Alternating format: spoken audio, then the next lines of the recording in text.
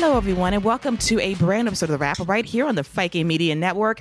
Happy Monday to you all as we kickstart a brand new week in WWE as we are a little under 2 weeks away from Survivor Series going down live in Boston, Massachusetts. I'm Keila Cash, and by my side, as always, is my right-hand man, my co-captain, the sometimes advocate for the rapidly improving Von Wagner, who has a shot to win the NXT Championship this Tuesday on USA against Braun Breaker.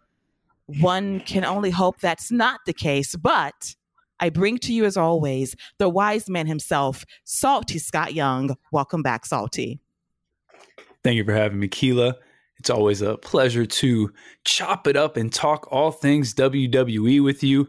I'm really excited to have the conversation. We got a great, he's no longer a guest. We have a great companion coming back to the house. He already kicked his feet up. He ain't bring no beer this time. I'm upset about that, but I'm going to let him slide. You know, it's okay. But it's going to be a real fun conversation today. Yes, and as I introduce this person, don't think you won't get ribbed about your Lakers being 2-10. I'm so sorry. First of all, a couple things. The vibes were good. You know what I'm saying? We were doing pretty solid. I didn't even take no shot. You know, no backhanded compliment. You know what I'm saying? It is what it is. I'm so not sorry about your losses over the last week or so. I thought we would come back here and we would celebrate wins together, but at least my Warriors are trying to get back to 500. Your team is just waiting to be a part of the draft lottery come May. So we'll pray for them. But introducing now an OG member of the Fight Game Media family, one of the original hosts of The Wrap last year, Grandpa Ass, the OG himself, back again from In the Clinch and The Dynamite Show. So many projects a part of FGM. I bring to you once again, Paul Fontaine. Welcome back, Paul. Hey, yo. Yeah, I'm back. I had no beer for this guy. I got Diet Coke tonight, and I'm almost out. So, but I'm looking forward to breaking down all things WWE with the two of you. We had our little basketball chat. I kind of glossed over when you were doing the standings. We didn't even get as far as the Lakers when we were doing so I didn't realize they were 2-10. But my condolences, Scott. My Raptors are 7-7, and we're looking good. We're just going to coast into that number 6 seed and see who we can take out in the playoffs. Real quick. First of all, nobody asked you how your Raptors are doing. I can tell you that. No, and Keila, nobody's going to ask you how your Atlanta Hawks are doing either. Okay, so let's go ahead and throw that out there. All right, I'm a salty Lakers fan. This is what you get. It is what it is. I'm sorry. Okay, when we play better, I'll feel better. You know, you ain't got to go there with my Hawks. Yes, we lost in real time as I record this show to the 76ers. We won a couple of days ago, but our record is still better than the shitty Los Angeles Lakers who are 2-10 and cannot get off the floor. So, boo to that. You're 8-5. Nothing wrong with that.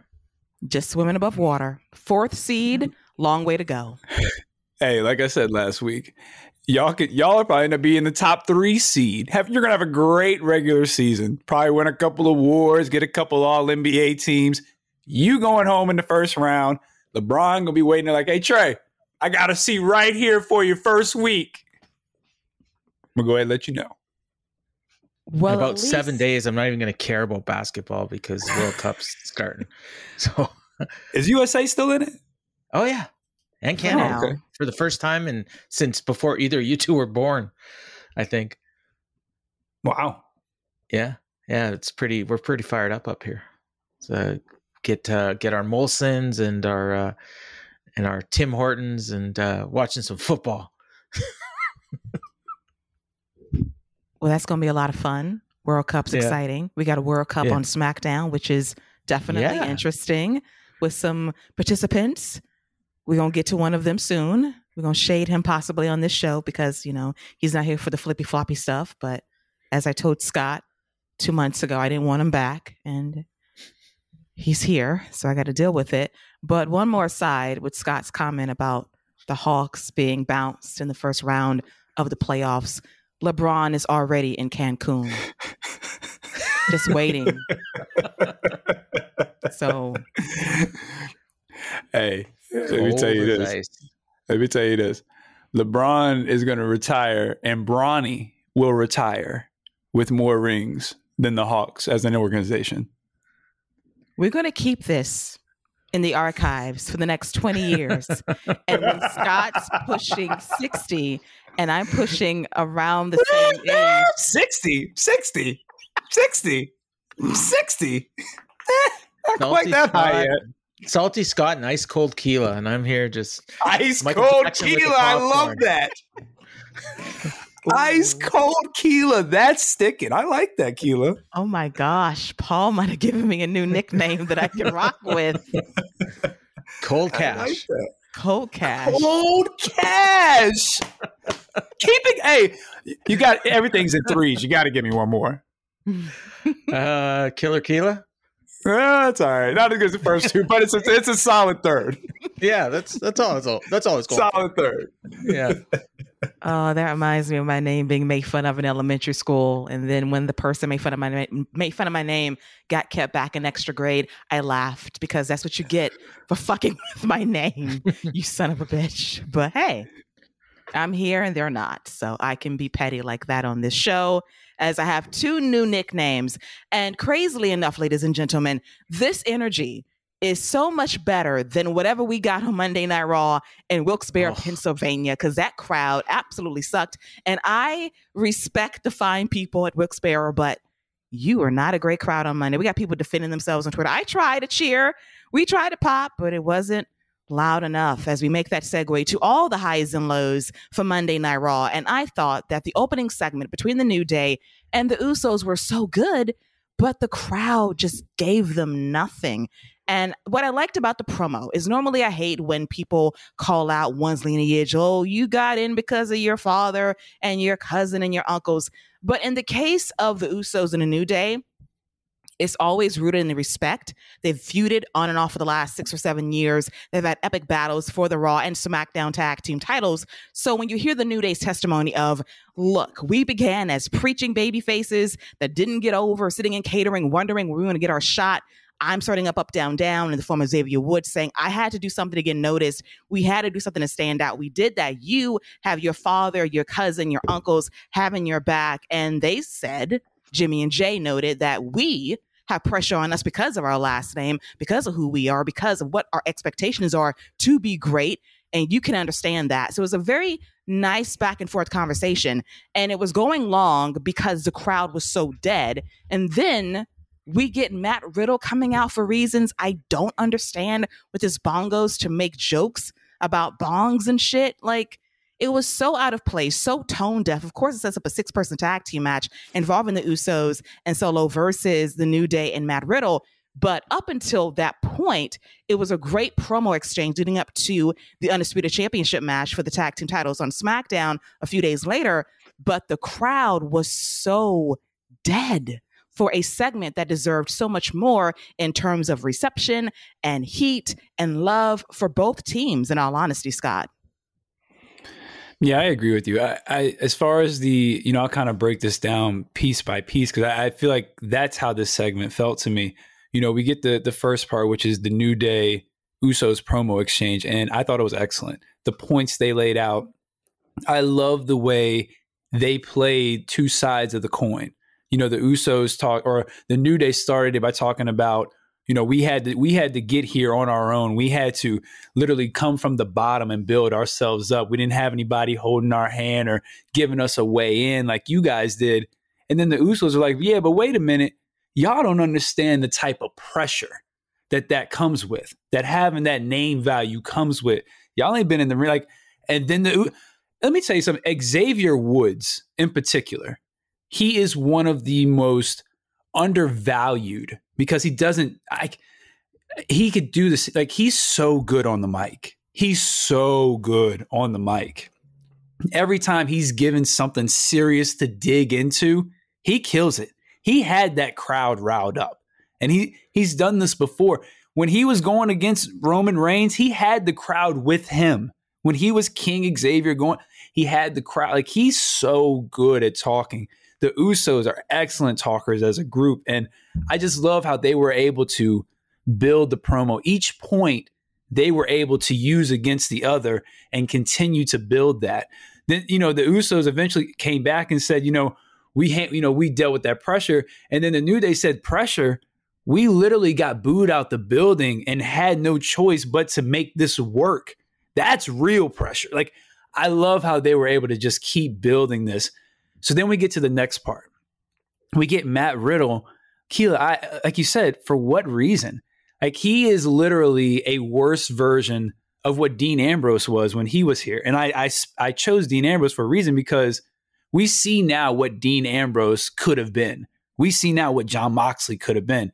Dean Ambrose was this guy who would come out in a main event segment and make corny jokes like this.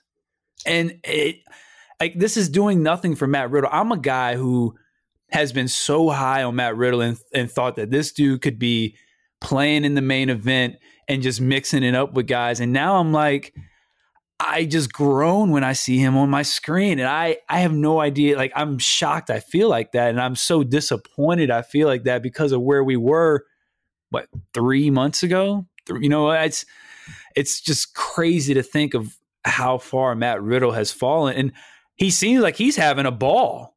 And this is not what I want out of Matt Riddle, especially when you had this great talking segment. So I get why the crowd was like, if I was in the crowd, I wouldn't care either. But as far as the New Day and Usos go, that was an excellent promo exchange between those two. Matt Riddle he was just there. He killed the vibe. And I hate to roll my eyes, but that's what I did, because why are you here? And I also love the point of Jay mentioning that if it wasn't for us fritting that match years ago on SmackDown, there would be no Kofi-Mania. You would have no WrestleMania moment, no championship, no kids in the ring celebrating with you with your t-shirt and your belt. We did that for you. Without us, there will be no moment for you at WrestleMania. So that hit as well. And the fans just sat on their hands and didn't react to any of this, which annoyed me even more, besides Matt Riddle popping up and killing the vibe dead. So if Randy comes back, I hope he does.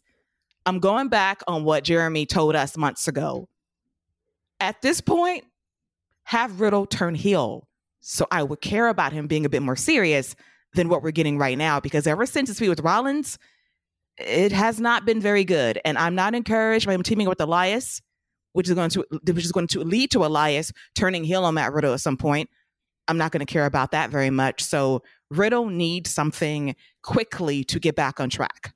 But Paul, what are your thoughts on the opener and the unfortunate interruption courtesy of Matt Riddle? So it's funny, because if you had written this out on paper to me and said, okay, this is what these guys are going to say, and even the way Scott described it, I would say, yeah, you know what, I'd be really into this promo, and I'd be all for it. But between the dead crowd and even the delivery, and maybe, those two things are not unrelated. Sometimes you say things and you expect to get a reaction. You don't get a reaction, and it kind of hurts the vibe. And then, you're expecting to be able to build, and you don't have that reaction to build from. I think the problem here was, one thing you got to realize, WWE is really hot right now.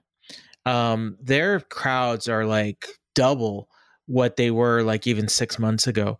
So what that means is there's a lot of new fans coming to these shows, a lot of young kids, a lot of people that maybe haven't even been watching in past years and are coming back to the product. And I think that a lot of the stuff that these guys were talking about, they had no clue what they're talking about.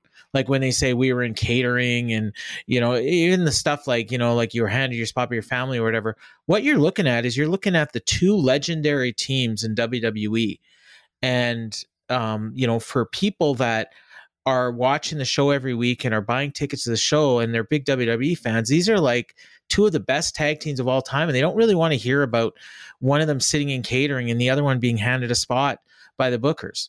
They just want to see them wrestle and cut promos on each other. And, you know what I mean? So I think that they missed something there. And then Riddle coming up, I mean, we can all agree that was just pointless. And I Scott comparing it to Ambrose. I never thought of that, but that's a great comparison. And they used to do it with Owens as well. A lot of times Owens would just randomly show up and start talking to people, but Owens did it a lot better. than Ambrose or Moxley did, because Owens does pretty much everything better. And he would have done this better. But, it's unfortunate. But, I just thought that whole segment, the match, between the segment and the match, I think it was like 40 minutes of airtime it took up.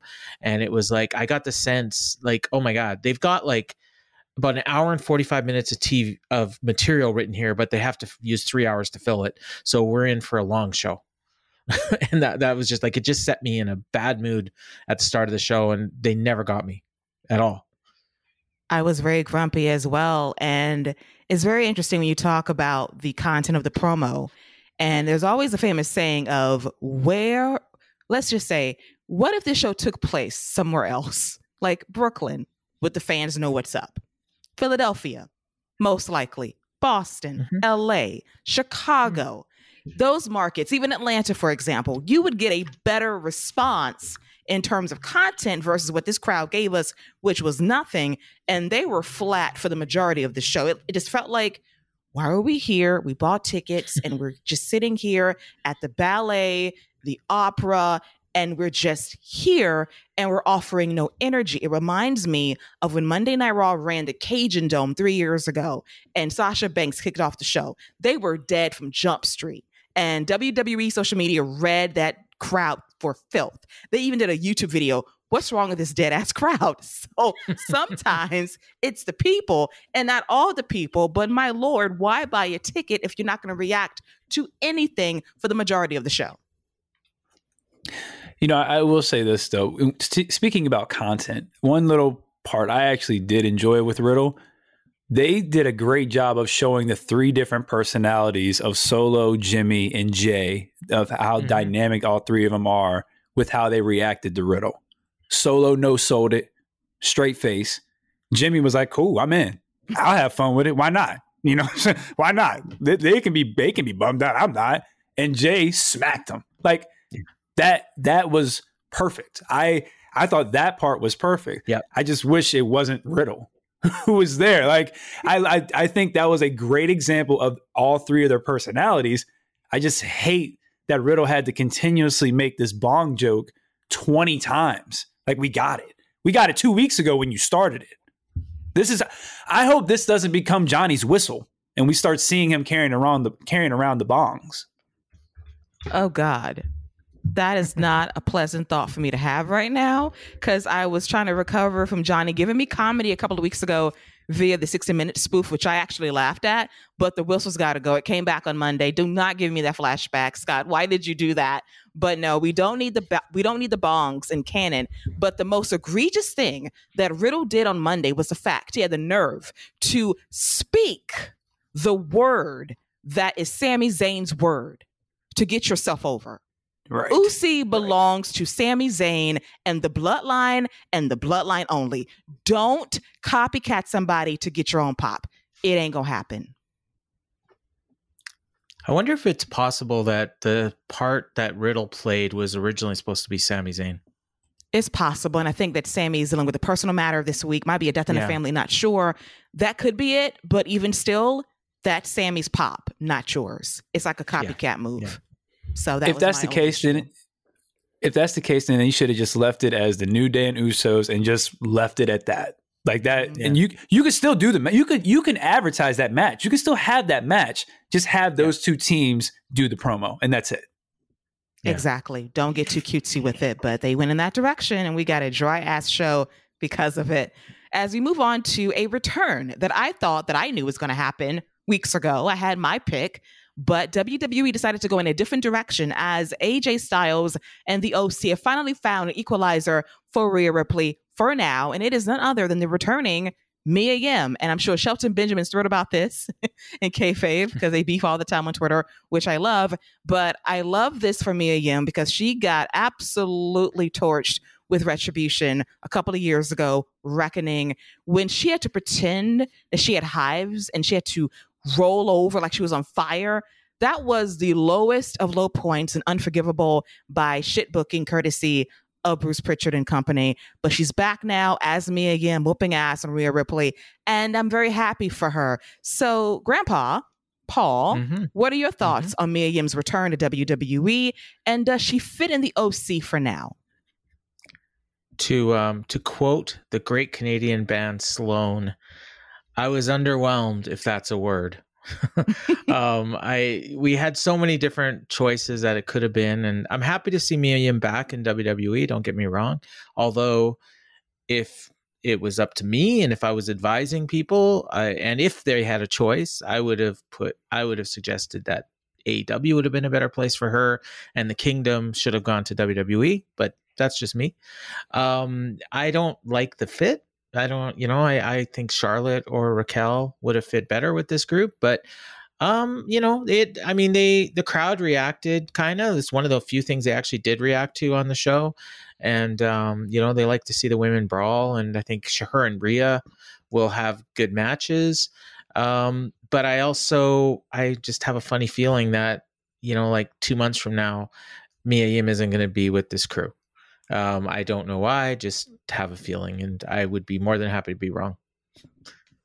I feel it's a temp situation to get her through the end of the year, and that'll give us some 6-person tags, which should be a lot of fun. Yeah. I'm just very happy for Mia to do what she does best, which is wrestle, kick ass accordingly. She was in her groove in NXT, and then they killed it dead on the main roster. So here's hoping she gets a second fair shake on Monday Night Raw. But as always, it's the follow-up, it's the follow through, and it's what you do after this feud is over, because we all know the end game ultimately is Beth Phoenix coming back from the dead, allegedly, to get Rhea Ripley between now and possibly the Royal Rumble, because I am not going to forget that Rhea has a hairstyle of somebody that she's paying tribute to, even though she's not dead, Scott.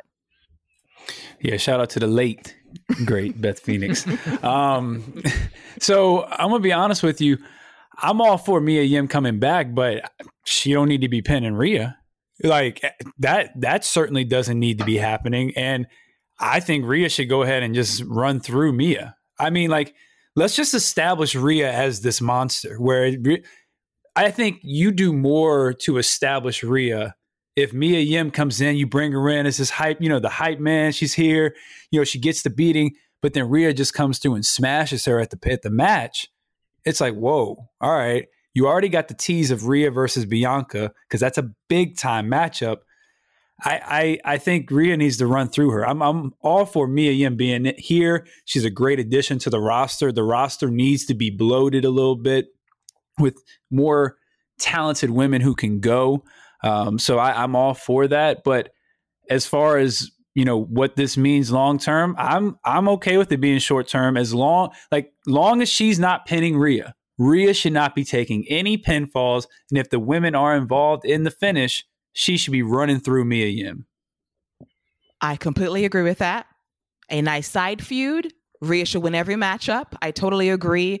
And we have to mention the stare down very briefly backstage on Monday between Bianca Belair and Rhea Ripley. Mm-hmm. It's coming. Hopefully at WrestleMania. If Charlotte's not going to be the opponent, that needs to be built up for months. They know where the money is, and I'm ready for Rhea Ripley to be the next champion if WWE has it in their back pocket. But can we just marvel at how in shape these women are? Good God Almighty. That was like 12 packs on display. And you know what? I'm all for, I think when we get Bianca Rhea, I think whenever we get that match, I think that's when we get Beth Phoenix coming back to cost Rhea the title. I think that's how we end up getting to Rhea and Beth, because the way they've done Rhea Ripley, you got to be a monster and there's only a few monsters left in WWE. Bianca's one of them, the way they've set her up, but there's only a few people who should be beating Rhea Ripley. I got one for you, Scott. Definitely. I got one for you. The Royal Rumble, Women's Royal Rumble. You do your thing. You have like 5-6 women in the ring, and then Rhea comes in and she kind of cleans house. She does the thing where, like people just keep coming in one by one, and Rhea just keeps getting rid of them. And then Beth comes in at like number 13, and it's just the two of them. And, I like that too. Yeah. Just like the old Stone Cold and Bret thing. It's been a while since they've done that. And that would plant seeds for something at possibly the Elimination Chamber, a bridge to WrestleMania. Yeah. And then you'll find your way to Bianca Belair and Rhea Ripley at WrestleMania if Charlotte's not going to be the option, because we don't know what they're going to do. We've been waiting for Charlotte to come back for months. It hasn't happened yet. I actually miss her now because SmackDown, as we get to lately, and later, I should say, it needs Jesus. They need Mia Yim. They need. Yeah. You know what? You're right. They need Mia Yim. They could really use her for real. They need Mia Yim. They need Piper Niven. In all honesty, they need some pieces on that show because, as we'll get to eventually, I hate to say it, this division, as it stands right now, is pitiful. But we'll get to that later. They could use Tiffany Stratton, let alone. You know what? You're not wrong either. You're not. Yeah. You're not wrong. No. Yeah. The accuracy. I mean, it's just pathetic. Give me Stratton in there instead of BFAB. Just throwing that out there. Oof. Agreed. But we'll bury the division later. And we're going to do it with love because we want it to do well, but Lord have mercy. It's rough in these streets. But let's talk about a 3-prong main event angle that went down on Monday Night Raw that actually might have revived the crowd for a good 15 minutes. So we got a 3-fold situation involving Seth freaking Rollins and his blonde hair, which I like. We got Bobby Lashley still mad about Brock Lesnar beating him at Crown Jewel. Then we have now former Mr. Money in the Bank, Austin Theory, all in the mix here. So Seth is going to issue an open challenge for the U.S. Championship at the top of the second hour. Initially, Finn Balor comes out to accept the challenge because, as we all remember, Seth cost Finn a shot at the title a couple of years ago, and he wants his pound of flesh. He'll get that on Monday. But instead, AJ comes out, and that gets to the Mia Yim reveal to go after Rhea Ripley. So the challenge is set for the main event. Mustafa Ali, who's been getting very icy reactions as of late because, you know, when you book to shit, you're not going to get the love from the crowd. Booking will hurt you if you're not booked strongly on this show as a babyface. And I kind of felt the vibe last week when Seth went up against Austin Theory that, Seth is leaning into being a babyface a bit more, and he's about to be 10 years in WWE on the main roster. So you can kind of feel the vibes of a babyface change happening at long last. So to protect Mustafa Ali from the pushback, Bobby Lashley beats his ass backstage, throws him over the crates. Disrespectful. Absolutely. That was one of the most disrespectful toss out the pictures I've ever seen. Get out my face, boy. He not only did it once, but twice. The disrespect to get that man out of the frame 2 times. And he says, Seth, I haven't forgotten how you won that championship from me by calling out my background in the military. You said I wasn't faithful to my country. You goaded me into my match. Brock beat me up. Ain't forgot shit, son. So I'm coming for you. So in some ways, that's a babyface move by Bobby, but at the same time, you beat up Mustafa Ali. And I laughed. So we get Bobby coming out, and he absolutely demolishes Seth Rollins, beats his ass from pillar to post. I'm like, well, this is random. A lot of time left on the clock. So we get Austin Theory. Now I want y'all to really marinate on this for a moment, okay? Because in booking, this is stupid. It's an open challenge for a championship. Why do you have to cash in your briefcase on a secondary title for an open challenge?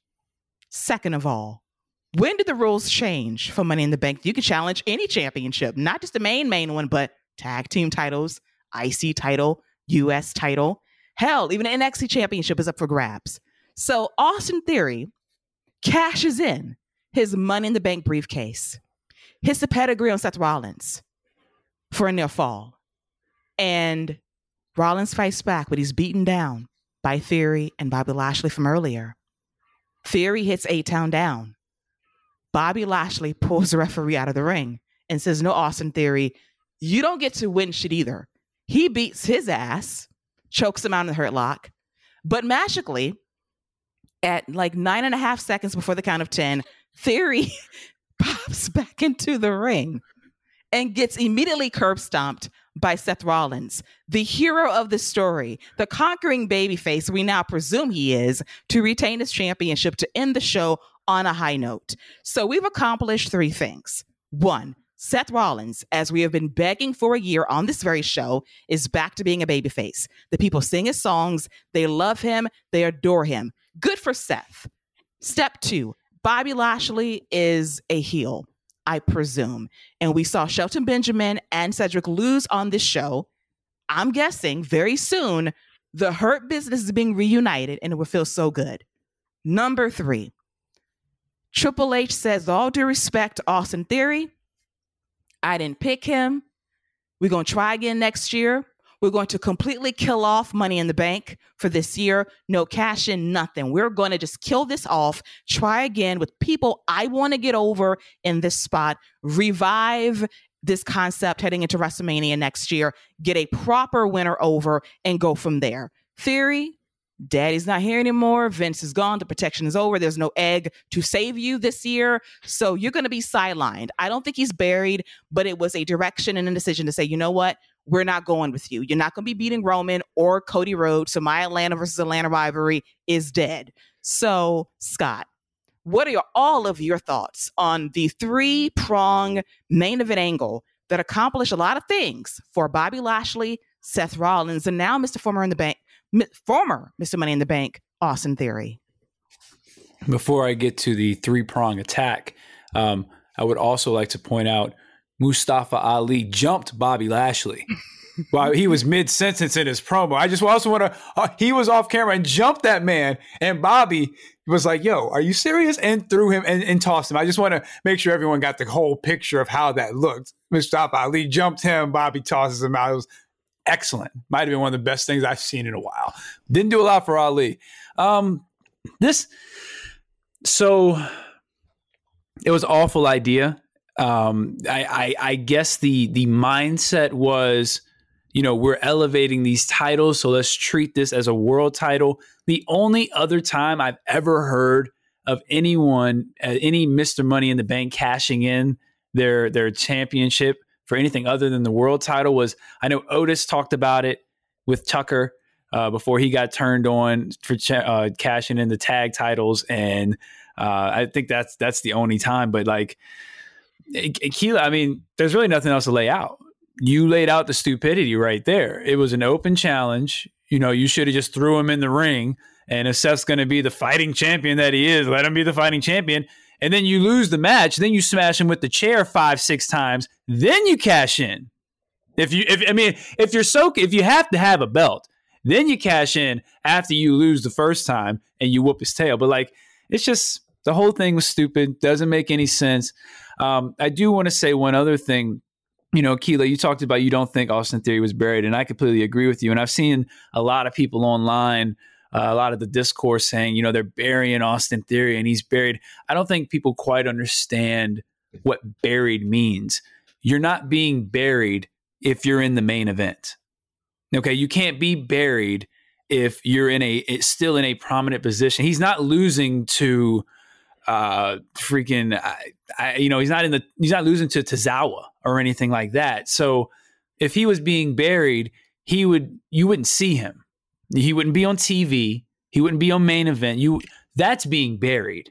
Being buried is being forgotten about, is being pushed completely aside to the point where people don't even think about you. Now, he may be getting put in a different spot, but this is certainly not a burial of Austin Theory. Triple H just doesn't see him as that guy yet. And he's not 35, he's 26 or something like that. So he's got plenty of time.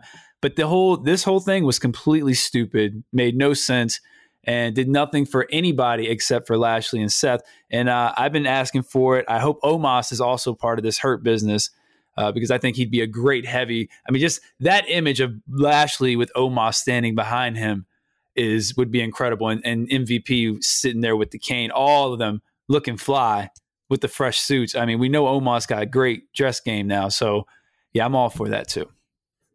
And I need all of that put on a T-shirt when they reunite in their suits, because I'm very proud to say that after I watched SmackDown, and I used to say that Legado was the cleanest crew, but when Joaquin Wilde wore a goddamn Pee Wee Herman suit, you lost the title. It's a wrap. I cannot wait for Bobby and them to get back together to show you how it's done, because you screwed up, son. And you're trying to defend yourself, and you had Pee Wee trending on Twitter yesterday. No, I ain't gonna rock with you like that. Stop it. It was trending. And like, I knew it because like this motherfucker got like a Pee Wee Herman suit on in 2022 and says it's fresh. Stop. But we're pivoting here. So Paul, as we get back off the fashion report, your thoughts on this crazy last 20 minutes of Monday Night Raw involving face turns, heel turns, cash-in fails, and Mustafa Ali getting yeeted by Bobby not once but twice. So what I'll say is I like the end result of what all transpired from all this. Basically Austin Theory not having the briefcase, Seth Rollins babyface, Lashley is a heel. But how they got there and watching it unfold was just terrible for all the reasons that you brought up. I mean, just the psychology of everything is just completely backwards. Like the way that everything happened. I mean, Lashley should be a big time babyface. Austin Theory should be a heroic babyface, jumping into the ring at 9.5, so he doesn't get counted out. And then he just gets stomped. That's and a the great fans point. are, yay! I mean, what am I watching? And I'm like, I honestly, like, if it was me, and I said this in the Fight Game group, like I would send Austin Theory down to NXT and just let him work on his character, maybe even create a new one, be a big star down there. Maybe he's, takes the belt from Braun Breaker and, and they can build the thing around him and he can wrestle all kinds of matches against different people. Because I've heard people say that he's not that bad in the ring, which is true, but I mean, he can be carried. He's had some good matches with some good people, but I think he does still need some work. He is, like Scott said, 25, 26. And I think, 6 months to a year in NXT wouldn't hurt him. And then he could come back and, and be better and maybe even be a bigger star. But, if this all ends up with, a major heel stable of the Hurt Business and, Seth Rollins as a babyface. And then, I think that we're set, and if I'm seeing Cedric Alexander instead of Austin Theory on my TV, every week for a while, I'm okay with that too. Now for Cedric, see, the one caveat I have with him is that he always uses his outside voice. He got toned that shit down for the Hurt Business reunion because he got on my nerves last year, just screaming constantly, like, we're not outside, son. We're in the ring, indoors. Shut up. And I say that with love because I love Cedric, but his promos, yelling all the time was not it for me. But we have hope. Tried to forget that. I'm sorry. Did I trigger you? I'm sorry. No, that's okay. No, you didn't trigger me at all. He's been doing promos on Main Event. Like I mentioned the last time I was on, like they actually do promo segments and stuff on that show now. And like I haven't been seeing that from him. So maybe, that's one of the things he's been doing in his time off is working on his promos. One would hope so, because Shelton got a good one for the .com recently, which I really liked as well. So hopefully the Hurt Business is back together very soon, suited and booted. And I cannot wait because I am all in on Bobby Lashley being a heel, even though I loved the babyface run earlier this summer. As we segue to NXT, going down live from the WWE Performance Center, I want to call out a great match on the show. Might be my favorite match of the week by WWE. We'll see how I go when I go through SmackDown eventually. But I really enjoyed JD McDonough versus Axiom. And for Axiom, this guy, A Kid, as we know him as from his days on NXT UK, is so amazing. I love him. The mask gets me because I can't see his fucking face at all. No eyes, no expression. But this guy works head to toe. You just feel his offense, the transitions, the counters, everything is so silky smooth. And JD McDonough, I have gotten on him a lot. But I think after being on the show for a couple of months, you get to see what he was talking about. He is extremely methodical and surgical with how he attacks a body part. And I respect that. It gives the matches a bit more weight. And he doesn't want to just pin you or submit you. He wants to make you quit. He wants to win via ref stoppage. He wants to put you in the medical tent to get checked on for injuries. That's how sick he is. And I like that. So I love this match. It was a highlight of the show. Once again, crowd trouble has been a case this week in terms of heat, but I like this so much. And I really think that Axiom's got a shot to make it. JD is probably going to be a contender for the NXT title once again. But all in all, I really enjoyed the match and the finish, Paul. Yeah, it was. It wasn't my match of the week, but it almost every other week it would have been. NXT had a really good opener, pretty good main event, and then this one, I think, if I'm remembering right, was like top of the like between the first and second hour, like top of the hour there. And that's, for me, that's like a really good show. It doesn't really matter what else you put on there. And I agree with everything you said about the match itself. I mean, A-Kid is he can be that guy. I envision him like Rey Mysterio, for the last 15 years. He can play that role. He's not as charismatic as Rey, but maybe better in the ring. It's hard to say because Rey was so like such a trailblazer and and influence, but I think A-Kid's got, he's another one that's, I think he's 24. Like it's crazy how many young wrestlers, the young superstars they have in WWE right now. And a couple of years ago, the narrative was, all their guys are 40 and they got no young stars and blah blah blah, and all the young stars are in AEW, and it's completely flipped. And and so you got these guys, and even JD McDonough, and I think he's a little bit older, but Tyler Bate and Charlie Dempsey and Dominic, like a ton of people under 30, and the future's bright. And Axiom and JD, these guys can have a rivalry for the next like 5-10 years between NXT and the main roster, and I'm all here for it. And this is the first time since JD McDonough has been on the main roster, and essentially it has a different character because he wasn't doing this character in UK, and it's the first time that it actually kind of made sense to me about what he was supposed to be. Like he was doing this thing with he had the mannequin or whatever, and he was like drawing on it and like doing, like telling Braun Breaker he's gonna like destroy his shoulder at this spot and all this stuff, and it came off like he was playing a character that he didn't even understand. And now it actually makes sense, and I could actually see him potentially winning the the NXT title at some point, and I wouldn't have said that even a month ago. So this is really, really good. Exact sentiments, because I was burying this guy on the show repeatedly, and I like him as a wrestler, but the character was definitely a flaw. But they got it together because they went in reverse trying to tell us who he is, but you didn't show us who he is until now, and it makes the gimmick make that much more sense, which I'm very happy about. But Scott, what are your thoughts on Axiom versus JD McDonough, one of the highlights from NXT this past Tuesday night? Oh, I've been on the JD train for a while. I think Mr. Floating Head is incredible in the ring, and the ace of NXT, as he likes to call himself.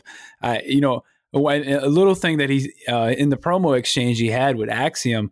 If you notice, he called out Nathan Frazier's injury, and he was correct in that, the way Frazier sold it. So I like that he knows, like you said, Paul, he knows exactly what injury he's going to attack, like where he's going to get you and how that's going to affect you and how long. Like I really enjoy this character, and I think he's great to be working with for all these people. Like he's got a little bit more of a grinder, vicious style to him. Like when he puts on those submissions, they look like they're doing something. They don't look like they're just holding there while they're getting ready to do the next thing. So I'm all for an Axiom.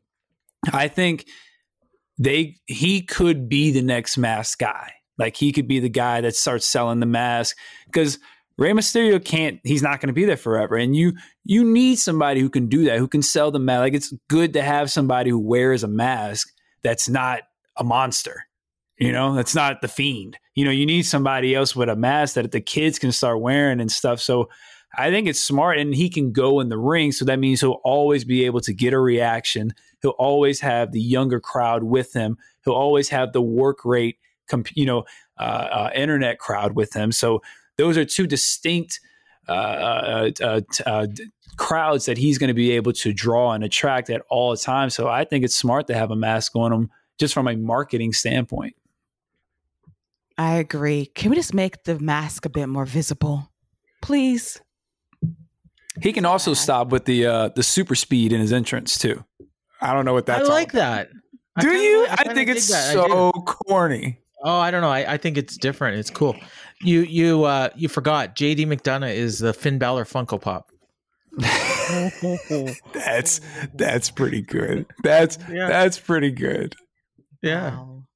Let's see. I think I mentioned that before, but whenever you talk about that, it just if you Google Finn Balor Funko Pop, I mean, you literally get a picture of JD McDonough. That's pretty good. Yeah. He also looks like the guy. I don't know if you guys have ever seen 90 Day Fiance. Oh, but he looks. Yeah. The haircut for sure. Yeah. Yeah. With the haircut, he's got the same face as that little guy on that show. I think like what he's going for is kind of like what's that guy's name? Patrick Bateman, the American Psycho, like that kind of. It's kind of what he's doing, right? Christian Bale played? Christian Bale character, yeah. Okay. Yeah, I could see that. Yeah, I can see where he's at. You say it. Yeah. The way you've buried JD McDonough in the last 60 seconds. Come on now. It's love. It's love. Oh, he's great. We just gave him all love in the ring. Like, we think he's fantastic in the ring. Yeah. He's just a floating head, though. We're just giving him marketing ideas. It is what it is. He should be getting a commission on those Finn Balor Funko Pops. Like, come on now. For real. Paul's trying to help him. He's just letting him know what's out there. Like when you search those, if his image comes up, like there's likeness there. Finn doesn't need the money. Right. So you're trying to give Finn's charity money to JD. Like no need for you to have a Funko Pop. Use mine. Can afford a better haircut. Oh my God. And I thought me calling him Budget Finn Balor was bad, but this is so much worse. Well, let me tell you this. I ain't buying no Funko Pop of Finn Balor if he ain't got no purple flag hanging from the side. So let me tell you that. If he ain't repping Fins, if he ain't repping Finn Gang, I don't want it. So let me just throw that out there. We need an update for the Finn unit. We really do. So I need the updated Finn Balor Pop with purple, with the bandana, with the swag. Finn Gang. I need that. Finn Gang. Oh my God. Can we get repping that Fins over here? For fan access next year at the Superstore, because those are so much better than those damn dolls by Alexa Bliss. I digress, though. I'll make some calls. Real talk. I need the like the big set with the 4 of them, and I need all of them to have a purple flag. Come on, Mattel. Come on, come through. Holla at me.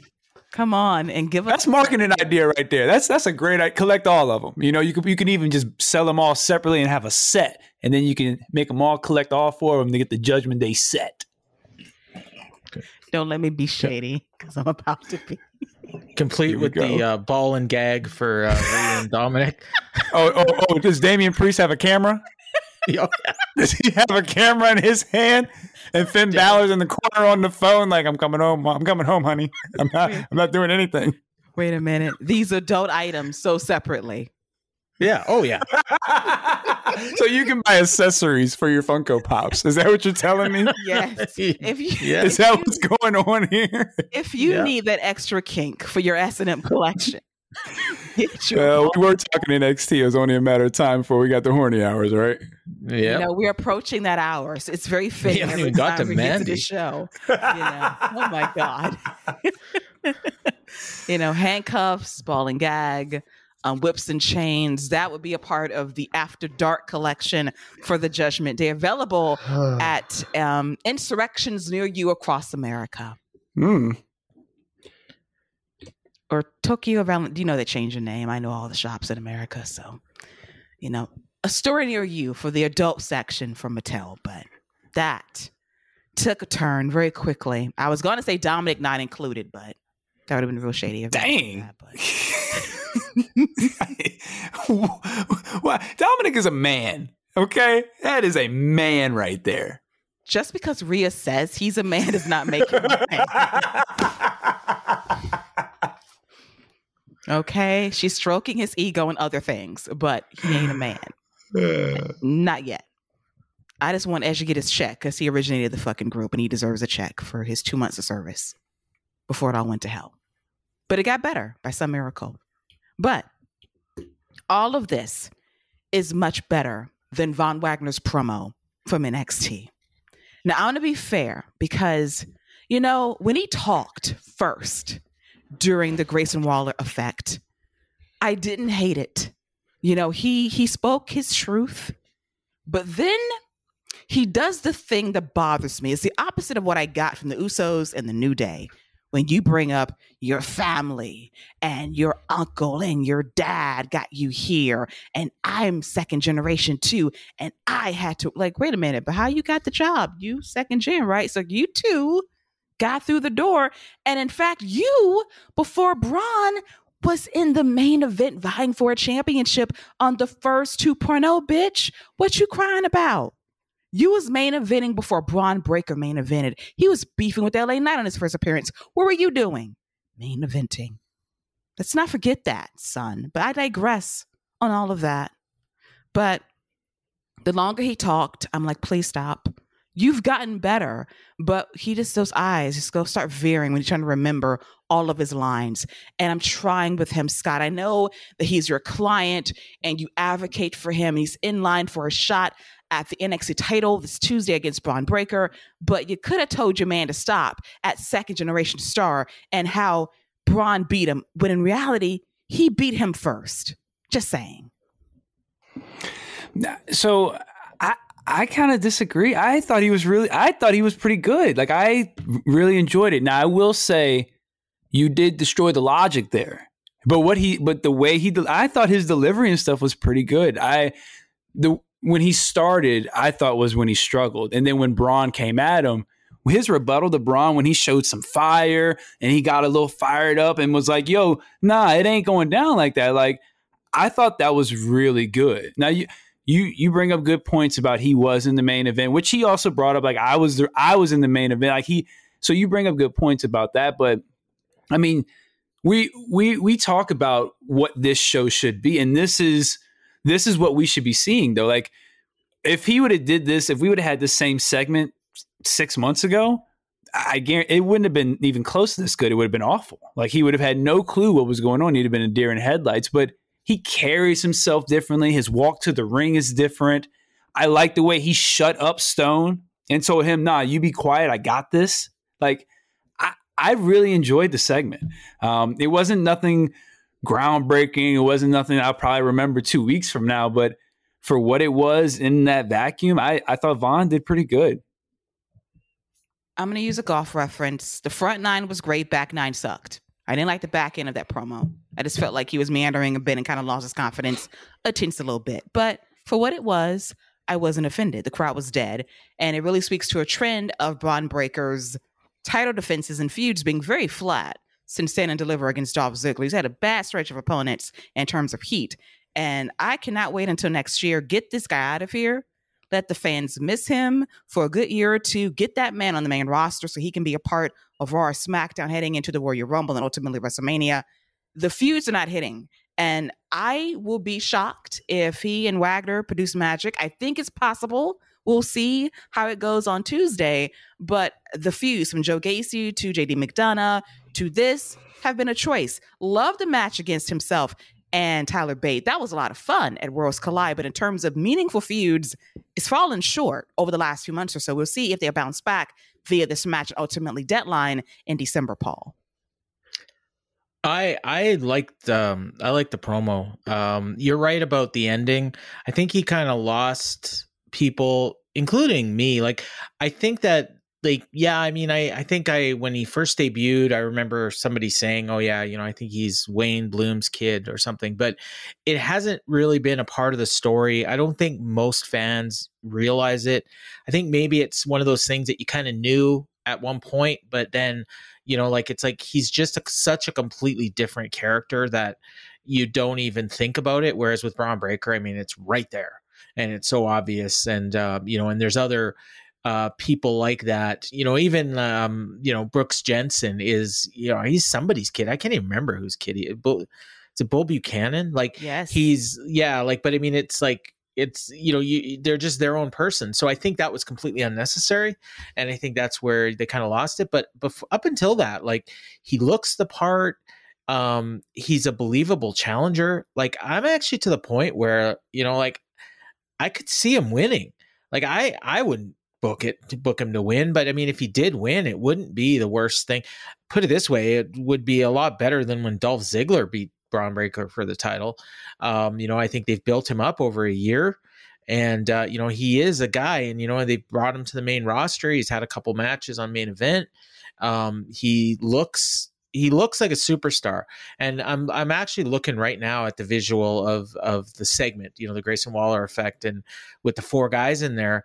And honestly, like, of the 4 of them, there's one guy in there that I could see on the main roster looking exactly the way he does right now. And that is actually Von Wagner, out of the 4 of them. I mean, they all technically could be, and Braun Breaker is going to be a star. Don't get me wrong. I'm not saying Von Wagner, but I think Von Wagner is like, he's went from being this awkward dude that couldn't wrestle, that looked weird, and his gear didn't quite match his look and all this, and he couldn't do a promo, to now where he's like just about ready to be on the main roster. And he could end up being one of the big success stories of NXT 2.0 when all is said and done. And I definitely wouldn't have thought that at the beginning of the year, or even like 4 or 5 months ago.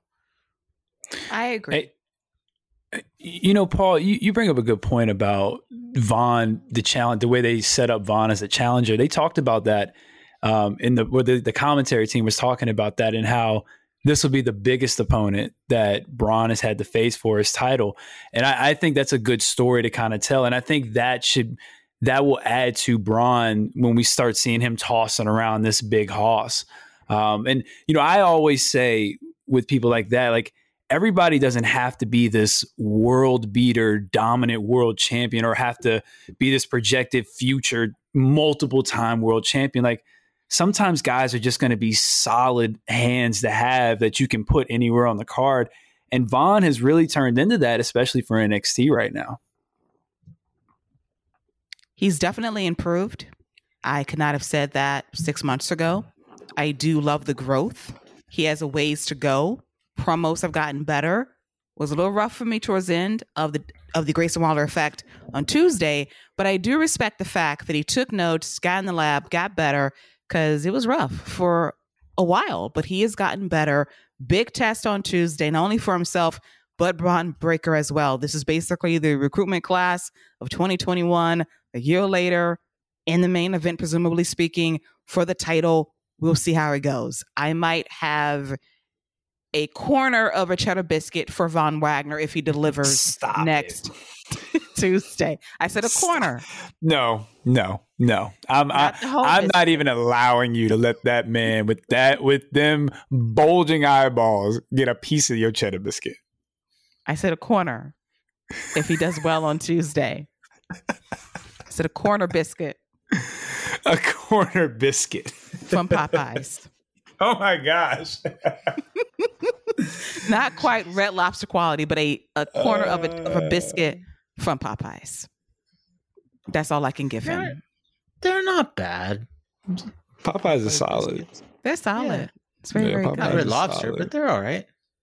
Nice. Braun ain't winning though. He definitely ain't winning. They saving Braun for Apollo. That's got to happen. Yes, I want to see that too. Hopefully a deadline, but the series finale of Atlanta's in my head and was all about Popeyes, so I'm kind of stuck on it right now. Oh, delicious, delicious meals when you need them outside of cheddar biscuits. As we segue to after food and whips and chains to the main event of NXT involving Scott's favorite tag team, Casey and JoJo, Katana Chance and Kaden Carter. See how he flips on them every other week. I love them one week and then the next.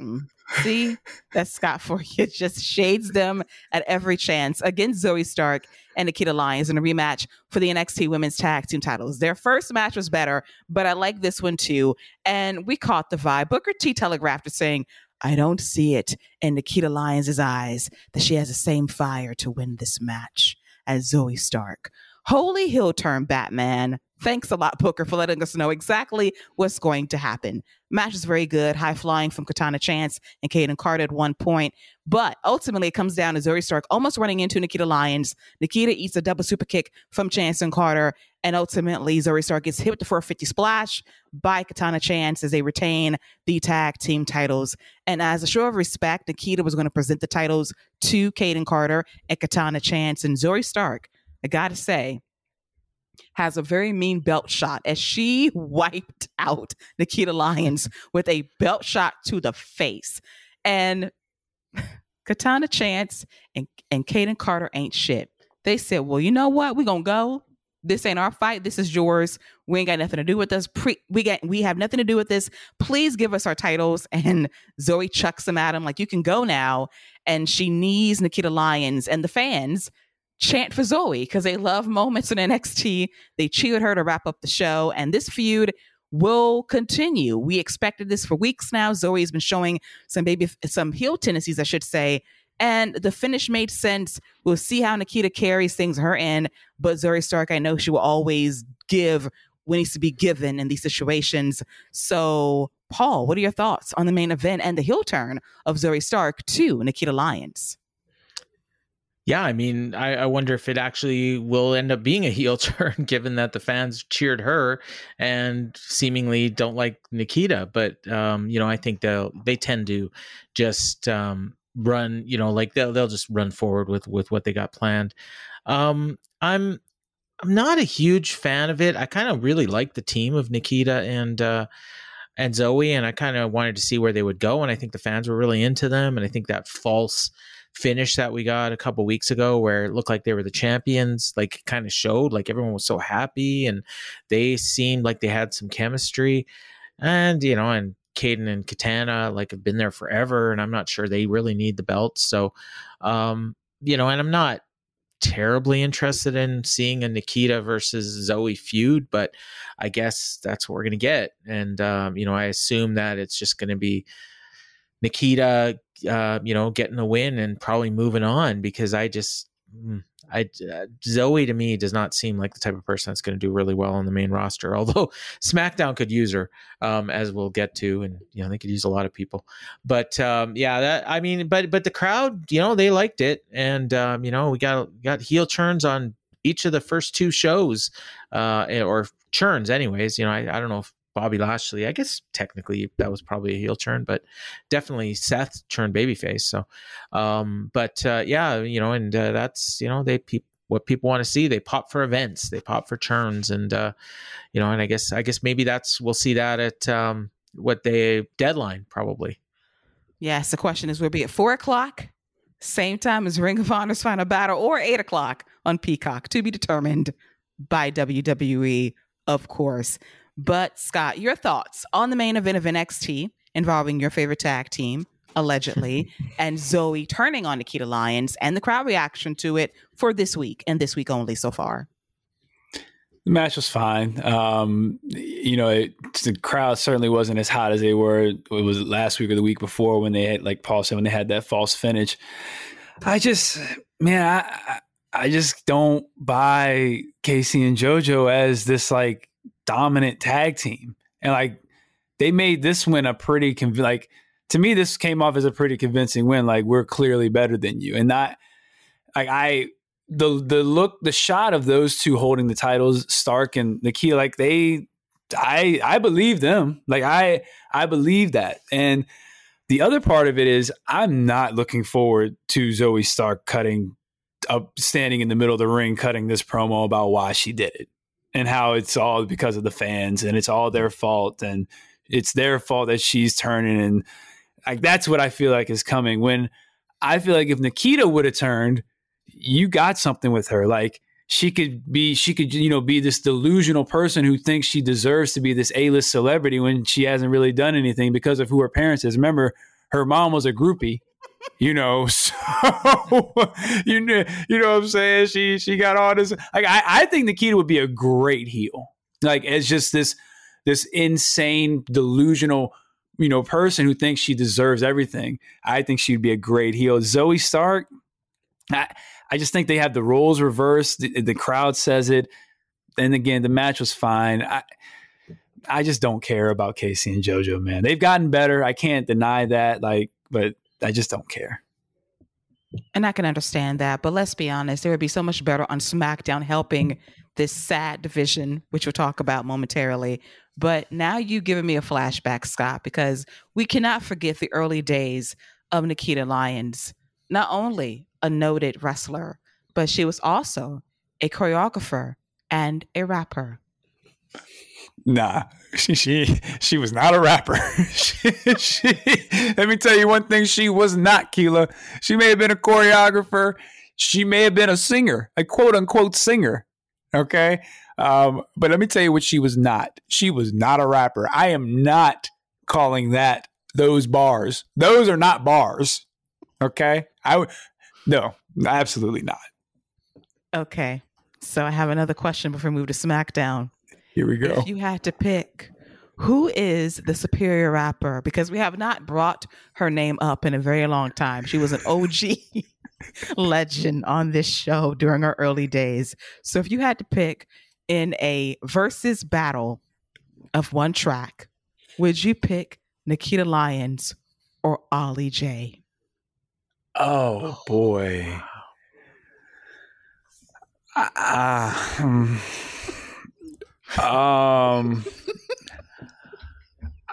Jay was really bad. Mm-hmm. Like that was all time. Like that was like, what's the Meet Me Outside chick bad? Like what's the Meet Me Outside chick? The doctor, she was on Dr. Phil, was like, meet me outside. Whoever her is, she's that bad. Like this is, oof. I guess Nikita. Damn. Paul, you get to vote. Paul, you get to vote too on this one. Who is the better rapper? I'm gonna make him fall in love. I'm gonna make him stop. No. I'm not. I can't. It's like asking me to vote between like Trump and like that freaking what's her name? That crazy like Kari Lake. No, I'm not. No, I'm not voting. It's like asking who would you rather be have in charge of the country, Kyrie Irving or AJ Styles? I abstain. I mean, she looks good. She looks real good. But no. I mean, I guess Ollie J. I mean, if I had to pick, oh, good. This is good. This is good, Paul. So, Keely, when we take this road trip, Nikita's really bad. At least she got a little rhythm, though. Well, yeah, like she probably can sing, but I think her music video would be better than Ollie J's. Definitely. But I mean, you could mute it and just watch. So, I mean, Keela, if we're taking this road trip and you get to pick which song we're listening to on repeat all the way there, which one are you making us suffer through? Okay, I'm jumping out the car. I'm jumping out the car. Oh my God. Damn, I'm locking them doors. Child locks on all of them. Okay. No, so I'm not listening to that. I'm going to be fair, guys. Okay. So we've learned the difference between SoundCloud performance and live performance. Mm-hmm. So if I don't play the live performance, I will repeat the SoundCloud version of Ollie J's song over Nikita, who has no bars. I hate to say it. I'm gonna make it fall. I can get into the chorus of that. Now, if I have to play it 20 times on the road, I will also be joining Paul and falling out of the car, and Scott's by himself for the rest of the way, and we'll meet him somewhere down the road. Well, then at that point, I could change the music. I will say this: I'm a 51-year-old guy. People would say I'm white. I'm actually technically Métis. So I'm a 51-year-old Métis guy from Canada, and I can rap better than Ollie J. So I'm sorry. Yeah, no. and I'll take that challenge anytime. I'll take that challenge anytime. Are you calling somebody out in a rap battle? Damn straight. Damn straight. Okay. Yeah. So early 2023, early New Year of the Rap, we're going to have our first ever rap cipher. And we're going to have a call out from Paul Fontaine, noted rapper extraordinaire, against somebody. We're going to get somebody from Fight Game Media that can trade bars. Could it be Gigi going to the mic against I'm Paul? not. No. I don't want none of that. Does Gigi spit? No. Give me Dan Luque or something. Hold on. Does Gigi spit? I'll battle Gigi. Golden State versus LeBron. I'll battle him.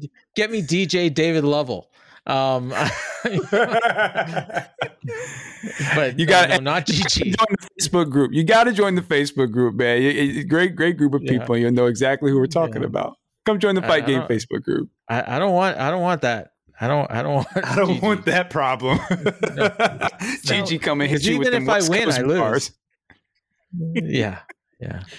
We're gonna have to make this happen for charity. We're gonna give. I'm just gonna rewrite some old Beastie Boys tracks, and see how that flows. I have to make this happen now. So when Gigi gets his hands on this recording, I'm gonna tell him to timestamp the exact moment the challenge was issued. And we're gonna make it happen. It's gonna be our Royal Rumble rap cipher. You're going to edit this to where I challenge him, aren't you? And here's your challenge, Gigi. She like, I said, I don't want none of this, and it's going to come out like, oh, Gigi don't want none of this. Hey, we're going to hear, next time we have Paul on, we're going to hear Paul, listen. Yeah. Listen. Oh, my gosh. Man. I can't wait now. Be like the Ass Boys against Max Caster and Anthony Bowen. Oh my goodness! I'm looking forward to it now. You're I'm definitely the Ass Boys. I'm Grandpa Ass. Well, you are the Grandpa Ass of the asses. So you're the leader here. Oh my God! This show has taken another turn. Several shifts in the last 20 minutes, but that's what we do here. We give you everything on the Rap. As we segue to Friday Night SmackDown going down live from Indianapolis, Indiana, a more receptive crowd than the one in Pennsylvania this past Monday. And I have got to shout out the New Day versus the Usos for the undisputed WWE Tag Team Championship, a very strong match to kick off SmackDown. We wanted 45 minutes in the main event. Scott did not get that, but this was still really good stuff. The near falls were everything. I thought the fans were being a little bit disrespectful because even though I love Sami Zayn, down. Give a little respect to the Usos. Don't chant Usi. Don't do Sami Uso when he's not physically out there. But thankfully, the work of the Usos and the New Day got the crowd into it down the stretch. I loved the random moms popping for the near falls, especially the redhead lady that was tipsy. Off top, she was really into the match, so I like that a lot. Ultimately, the Usos land elevated 1D on Kofi Kingston to get the win. And as always, whenever these two teams fight each other, there's always a level of respect. You can see the love that Jimmy and Jay have for Kofi and Xavier. You saw the nod, you saw thank you, you saw the moment, because these guys have brought it every single time from a pre-show at SummerSlam to Hell in a Cell 5 years ago. These teams never, ever miss. And this match, like they did at Day One in Atlanta earlier this year, just hit in every way, Scott. Yeah, I echo everything you said. This match was excellent. I thought this was a great match. I am actually kind of glad they went first because it adds a little bit of intrigue because you don't know how long it's going to go. There's no time restraints on it. There's a lot more freedom with it. And you have a hotter crowd because you have them right from the jump. So I did enjoy that. And I think this is one of the best tag team matches WWE's put on all year. And maybe that's a bit much, but I thought that this felt like a big time match, and I thought they delivered a big time match. I thought the near falls towards the end were really good. The midnight hour on the outside and then the one in the ring, really good near fall. I had it made up that I knew they weren't going to lose, but I still kind of bid on that near fall. Love them catching Kofi on the cross body into the 1D on the way down after they teased that spot. After they've done a good job of using that spot. They did that spot at the Crown Jewel. So then when they set up for it here, you kind of like, oh, here it comes. and then they got rid of it and they hit it in a different way. So I like how they did that. This is just an excellent match. Where does the Usos go from here? So now it becomes who becomes the team to break the legendary record of the New Day, of the Usos. For the New Day, it was, if I remember, the newly created The Bar, Sheamus and Cesaro, I believe, was the team that ended their historic reign. I could be wrong about that, but I'm curious to see who's it going to be, because The Bar ended up going on to become one of the best teams WWE's had in a long time, and excellent team in and of itself. So that becomes the next big question, because it's, Keila, one thing we always talk about on this show with anything, the follow-up. Who are they grooming? Who are they getting ready? Who's got next? Because that's so important, because whoever ends this reign, you're getting a huge boost to your team. You're getting a huge rub. So I think that's really important going forward. But 4.5 salty tears for me for this match. Agreed. So good. And you know what I want? I want KO and Sammy to win those titles ultimately, either in Montreal for Elimination Chamber or at WrestleMania. If they wait that long, that is my go-to tag team to do what needs to be done, with Sammy pinning Jay for the win. It's going to be a wait. We'll see how Survivor Series shapes out with War Games in a couple of weeks. It'll be a little tease of what's to come, but really fun match. Love the respect, and the hug it out session with Roman and the Usos is really nice to see as well, with Jay holding on real tight, because he still got to make up for what he said a couple of weeks ago, saying, I don't give a damn what the Tribal Chief says. He hugged him real tight to let you know, yes, sir, I respect you, Tribal Chief. I love you. We're family. We're blood. We're champs. We know what it's like to be on an island of being record breakers and holders. So I love that for him, because he still got to pay for what he said. But Paul, what are your thoughts on the opener of SmackDown involving the New Day and the Usos for the SmackDown and Raw tag team titles? And we need some new belts, by the way, some fresh belts to cement this record-breaking moment. Well, I said earlier that the JD McDonough and Axiom match wasn't my match of the week in WWE, because it was this one. And this maybe my second favorite TV match of the year in WWE, behind the Donnybrook match, about a month ago, or a little more than a month, whenever it was, with Imperium and the Brawling Brutes. But this was a classic, and it hit me when I was watching this. Like, I've seen these two teams wrestle, I don't know how many times over the last 8 years, I think, is when New Day formed. And this is, to me, like, this is the two best. I wouldn't say necessarily that they're the two best tag teams in wrestling. There might be teams that are better, but these two teams have the best chemistry of any two teams in wrestling. And, I'm sure other people are going to argue Young Bucks and FTR. For my tastes, this is exactly what I want to see. And it always hits. And this was no exception. And they just delivered. They had so many like false finishes. And I actually, like, in my head, I knew that the Usos were almost certainly going to win, but they got me a couple times to where I thought, and it made sense to have the New Day end the reign before it gets to the record, right? And then, they could just lose it in a week or something, and they could still do this thing. But to have the Usos actually now have that record, and to do it in a match this good against the New Day, which is their number one rival, it's just great storytelling. And yeah, just set the stage for what I thought was an excellent episode of SmackDown.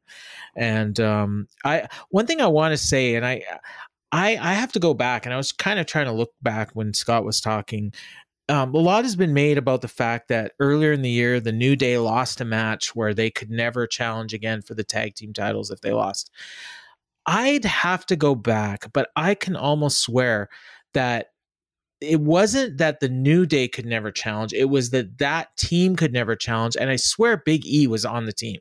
Now, I could be wrong, but I seem to remember there was a brief period of time where they actually weren't referring to them as the New Day for some reason. And it was actually like, I think it was Big E and Xavier. It might have been Big E and Kofi, but it was one of those two combinations. And it said they could never challenge for the tag team titles. So people are calling this a plot hole, and I actually don't think it was.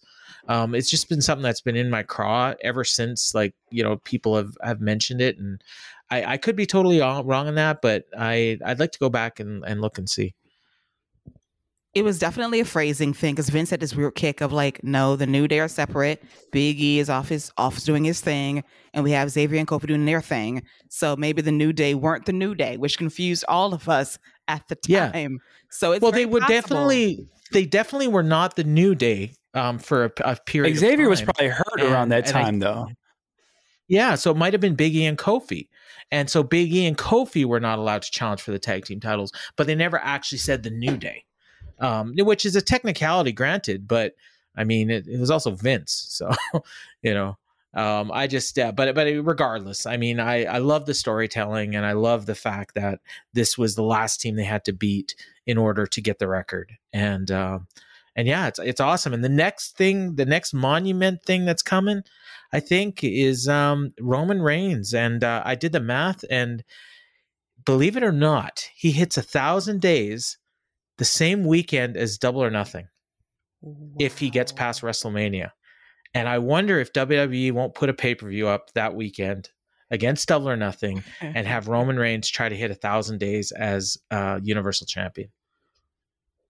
We have some sad people if Cody can't do it at WrestleMania or this special pay-per-view invented by WWE. That's big. Yeah. It's a big record. Oh, think about Cody being the one to end it right before 1,000, going against Double or Nothing. Ooh. Win it on the 1,000th day. Oh my God. Right? I mean, like, if you're gonna go ahead and be like, if you're gonna be petty and grimy like that, then you need to go ahead and go all the way with it. Like, you need to, like, Roman needs to beat The Rock at WrestleMania, and Cody can have another match with somebody else. And then Cody needs to beat him on day 1,000 or day 999. No, it would be 1,000. So if they do it on the Saturday, which is the day before Double or Nothing, that's day 1,000. So I might do it the day before. Yeah, that's what I mean. On the SmackDown. Well, so you're saying it's on the Saturday would be 1,000. Saturday is 1,000. So you can have Cody win the title on the 1,000th day. Okay. Yeah. Right. Yeah. I'm with that. Yeah. I mean, I think that, do it on that 1,000th day, like I said originally. Maybe you do a match at WrestleMania. It's some kind of a screw job, and like the Bloodline. So then they have like a cage match or something on Hell in the Cell. I don't know if you want Cody losing, especially at Mania, man. Yeah, or the title's held up. I don't know that doesn't work because then Roman's not the champion. I don't know. Like, I mean, the scary thing is though, if they announce a pay-per-view on the same weekend as Double or Nothing ahead of time, that gives away the fact that Roman's keeping the belt through WrestleMania. So I don't know. This is fantasy booking of the highest. Right. I think the math just works. Like I actually did the math, and it's May, whatever that Sunday is, or that Saturday. It's the Saturday before Double or Nothing is when he hits 1,000 days. So, yeah. The only trepidation that I have about all of this is a great idea, but it's going to lead to really strong shade from AEW side, specifically Tony Khan, is the fact that there's supposed to be a Saudi show in May. And, a Saudi show? Really? Yeah, because they're pushing it back from February to possibly May after WrestleMania.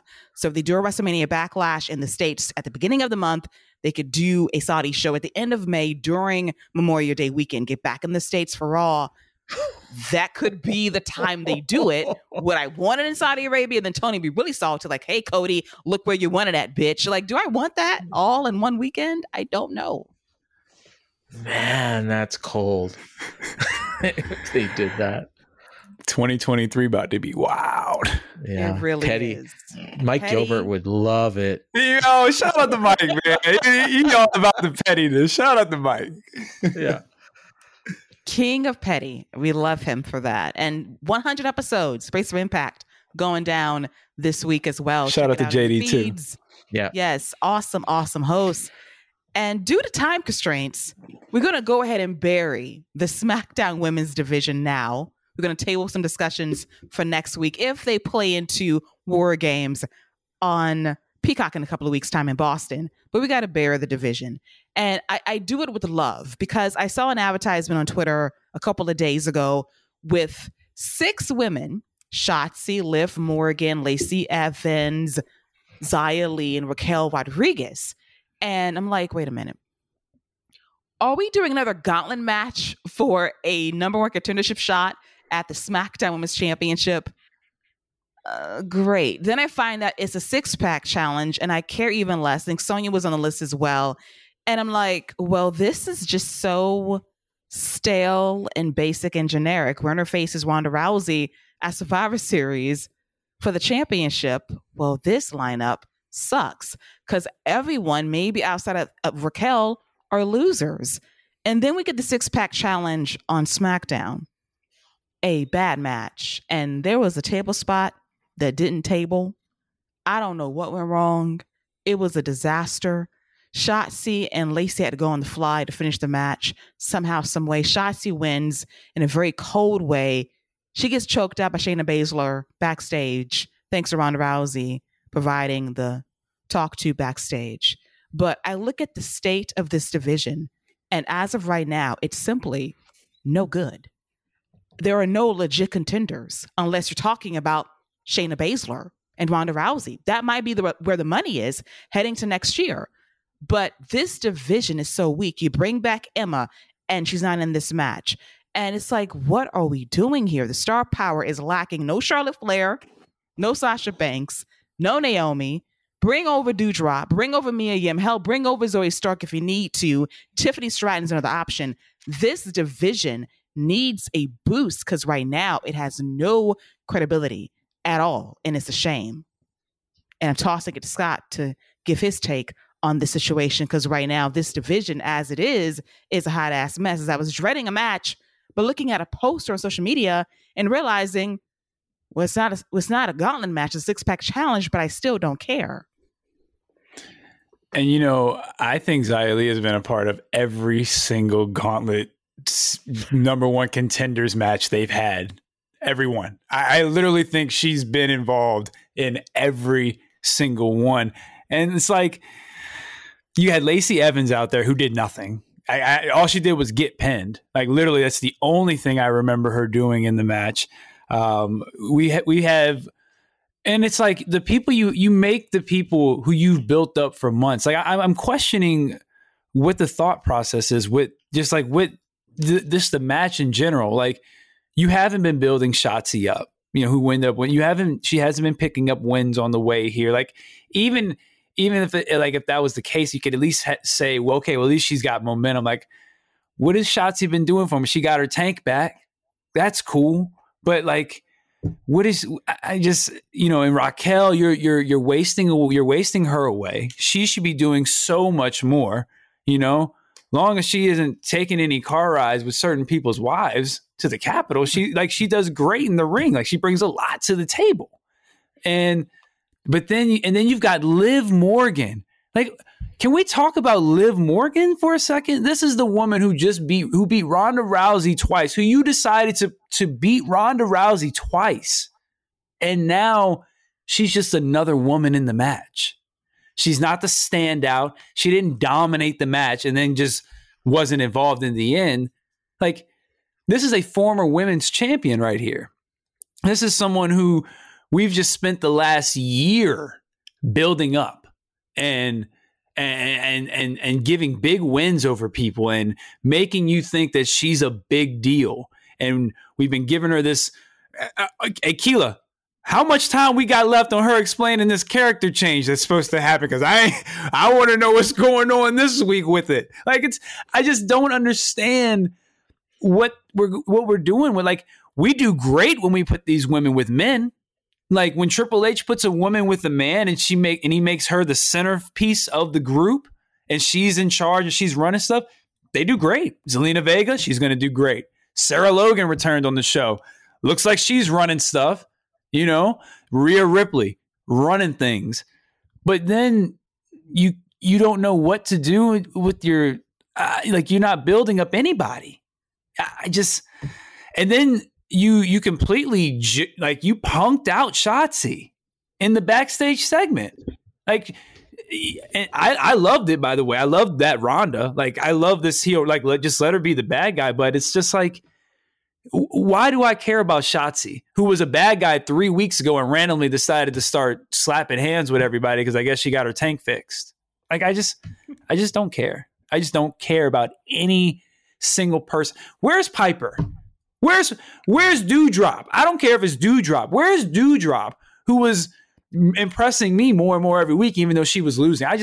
I don't know, man. The division is in shambles right now, just waiting for Becky Lynch to come back. It's shambolic right now. And I go to Liv Morgan, and she won her match last week against Sonya. Like, why is she not the number one contender for a championship? Right. But here's a problem with this, though. I'm not even going to blame Liv for this. Some people you work well with and some you just don't. And you might be best friends backstage, but there is zero chemistry between Liv Morgan and Ronda Rousey. We've tried it once, twice, thrice.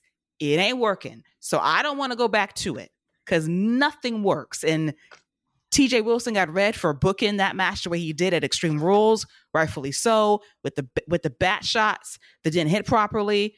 It just was a mess. So it's a chemistry problem. I'm not blaming Liv. We've seen Liv have better matches against better opponents. It's just a bad mix. And if you're trying to protect her, I get it. But logically, you would think she's got the next shot. But chemistry-wise, I don't want to see it. And that really speaks to the lack of depth on this show and how you absolutely bitched out Shotzi moments after she won her match. It makes no sense.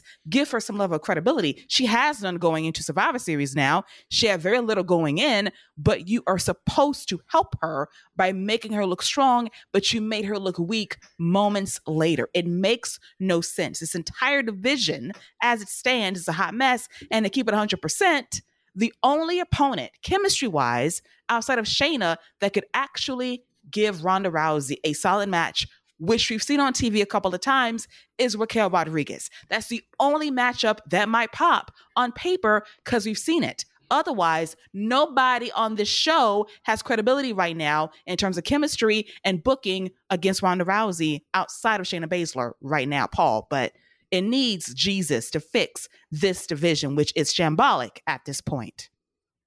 Needs, Charlotte, Sasha, Naomi, probably. The match was terrible. The backstage skit that happened right after the match, and I agree, the Ronda portion with Shayna was great, but when Emma showed up and then she said, "Where's Madcap?" And then Shayna just out of nowhere, "You're crushing on Madcap." I was like, what? Like, where did this come from? And Emma's like looking at her like, what are you talking about? Like, I know they're a real life couple, I guess, which somebody told me. Yeah, apparently. Oh, but okay, I mean, there's nothing to suggest that. She just looked at her and even Emma was like, what? And then, and then she tried to act embarrassed, and it was so bad. And then it's like, so you're looking at these 6 women, and I thought, okay, it's either going to be Liv or Raquel is going to win this thing. And then Shotzi wins out of nowhere. And then you're like, well, who else is in the division? Well, we got Emma, who shows up and she's crushing on Madcap. And we've got, I think Aaliyah's injured and Natalia's injured. And then we had B-Fab and Zelina that, thank God, didn't wrestle later, but they were supposed to. That's your division. I mean, and then you got Ronda with the title. And it's like, until we get Charlotte or Sasha in this division, or Becky if they bring her to SmackDown, nobody's beating Ronda for this belt. I mean, I think like she could probably defend it against all 6 of them at once and probably still win. Even Shayna could probably beat any one of them given what we saw. So yeah, they got some serious work to do there. I'm gonna tell you what, this is one of those times where I'm really upset we're not getting a SmackDown versus Raw match, because I would be very intrigued by a Bianca Belair versus Ronda Rousey match. Yeah. It would be good. Ronda would show up for work. Ronda would definitely show up for that one. There'll be no options, because if you don't, you're gonna get red. And it won't be Bianca, it'll be you. And we know it can be you a lot of times, Ronda, when you care and when you don't care. It's very, very apparent. But yeah, that's the state of the SmackDown Women's Division. Not good right now. It's a hot-ass mess. And I feel for everybody because they deserve so much better in terms of booking. But Paul Levesque, this is your 1 week spot. This division, which is bad right now. It's surprising because that's your strength. Women's wrestling right now is very weak. The star power is lacking. The booking sucks. You got to get better heading into the Royal Rumble because who the hell's going to win that outside of maybe Rhea Ripley, the only actual contender for something, unless Charlotte comes back alongside Sasha Banks heading into WrestleMania season, and Becky Lynch as well. But I think they're meant for bigger and better things. If you're trying to go with Becky and Ronda Rousey, let's get there now. Let's not waste our time with this. I beg of thee, because this right now in this current construction sucks. I'm cool with Ronda running through the division. I'm you know what? I'm cool with her just running roughshod. But I want to see her like 2-3 minute matches, like Goldberg style, just couple judo tosses. I'm snapping arms. Let's go home. Brock Lesnar style. Like, I'm cool with it. And then let the man come. And when the man comes around, things start, going down. Like, I'm cool with that. If that's the plan, I'm cool. I am A-okay with a dominant Ronda Rousey as a bad guy, just being annoying until we get that great baby face to conquer her. That's what they need. That's what this division needs, is a great heel. And I think Ronda can be that. So let her run roughshod. I'll take that over boring 10-minute matches on pay-per-view. Absolutely. I'll take it. And with that, we got to put a bow on the wrap this week. But before we go, very quickly, I want to get your guys' takes on your guilty pleasure and the one thing the fans should avoid at all costs this week from WWE. So Paul, kick us off your guilty pleasure and the one thing we should say hell no to for this week in WWE. Guilty pleasure was the Grayson Waller effect, and not the interview segment that happened during it, but the scroller that was on the bottom of the screen while the segment was going on. I was not paying attention to a word anybody said in that thing. I was just reading that scroller and killing myself laughing. This is the second time they've done it, and I just love it. And I'm probably the only person, and there's like inside jokes in there, and there's like it's the worst message board trolls, like comments and Grayson Waller dick riding that you'll see, and I love it. I'm here for it. And my avoid at all costs is everything on Monday Night Raw. This week. Yeah, that show was terrible. Ooh, show was terrible. Dan Wilkes-Barre, you really broke Paul this week. Terrible. Okay, Charles. Terrible. It's terrible. Okay, Scott. Terrible.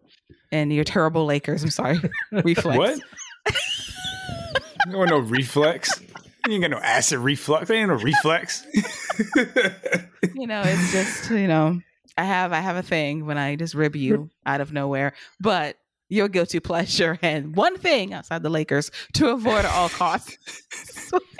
Cold cash. WWE.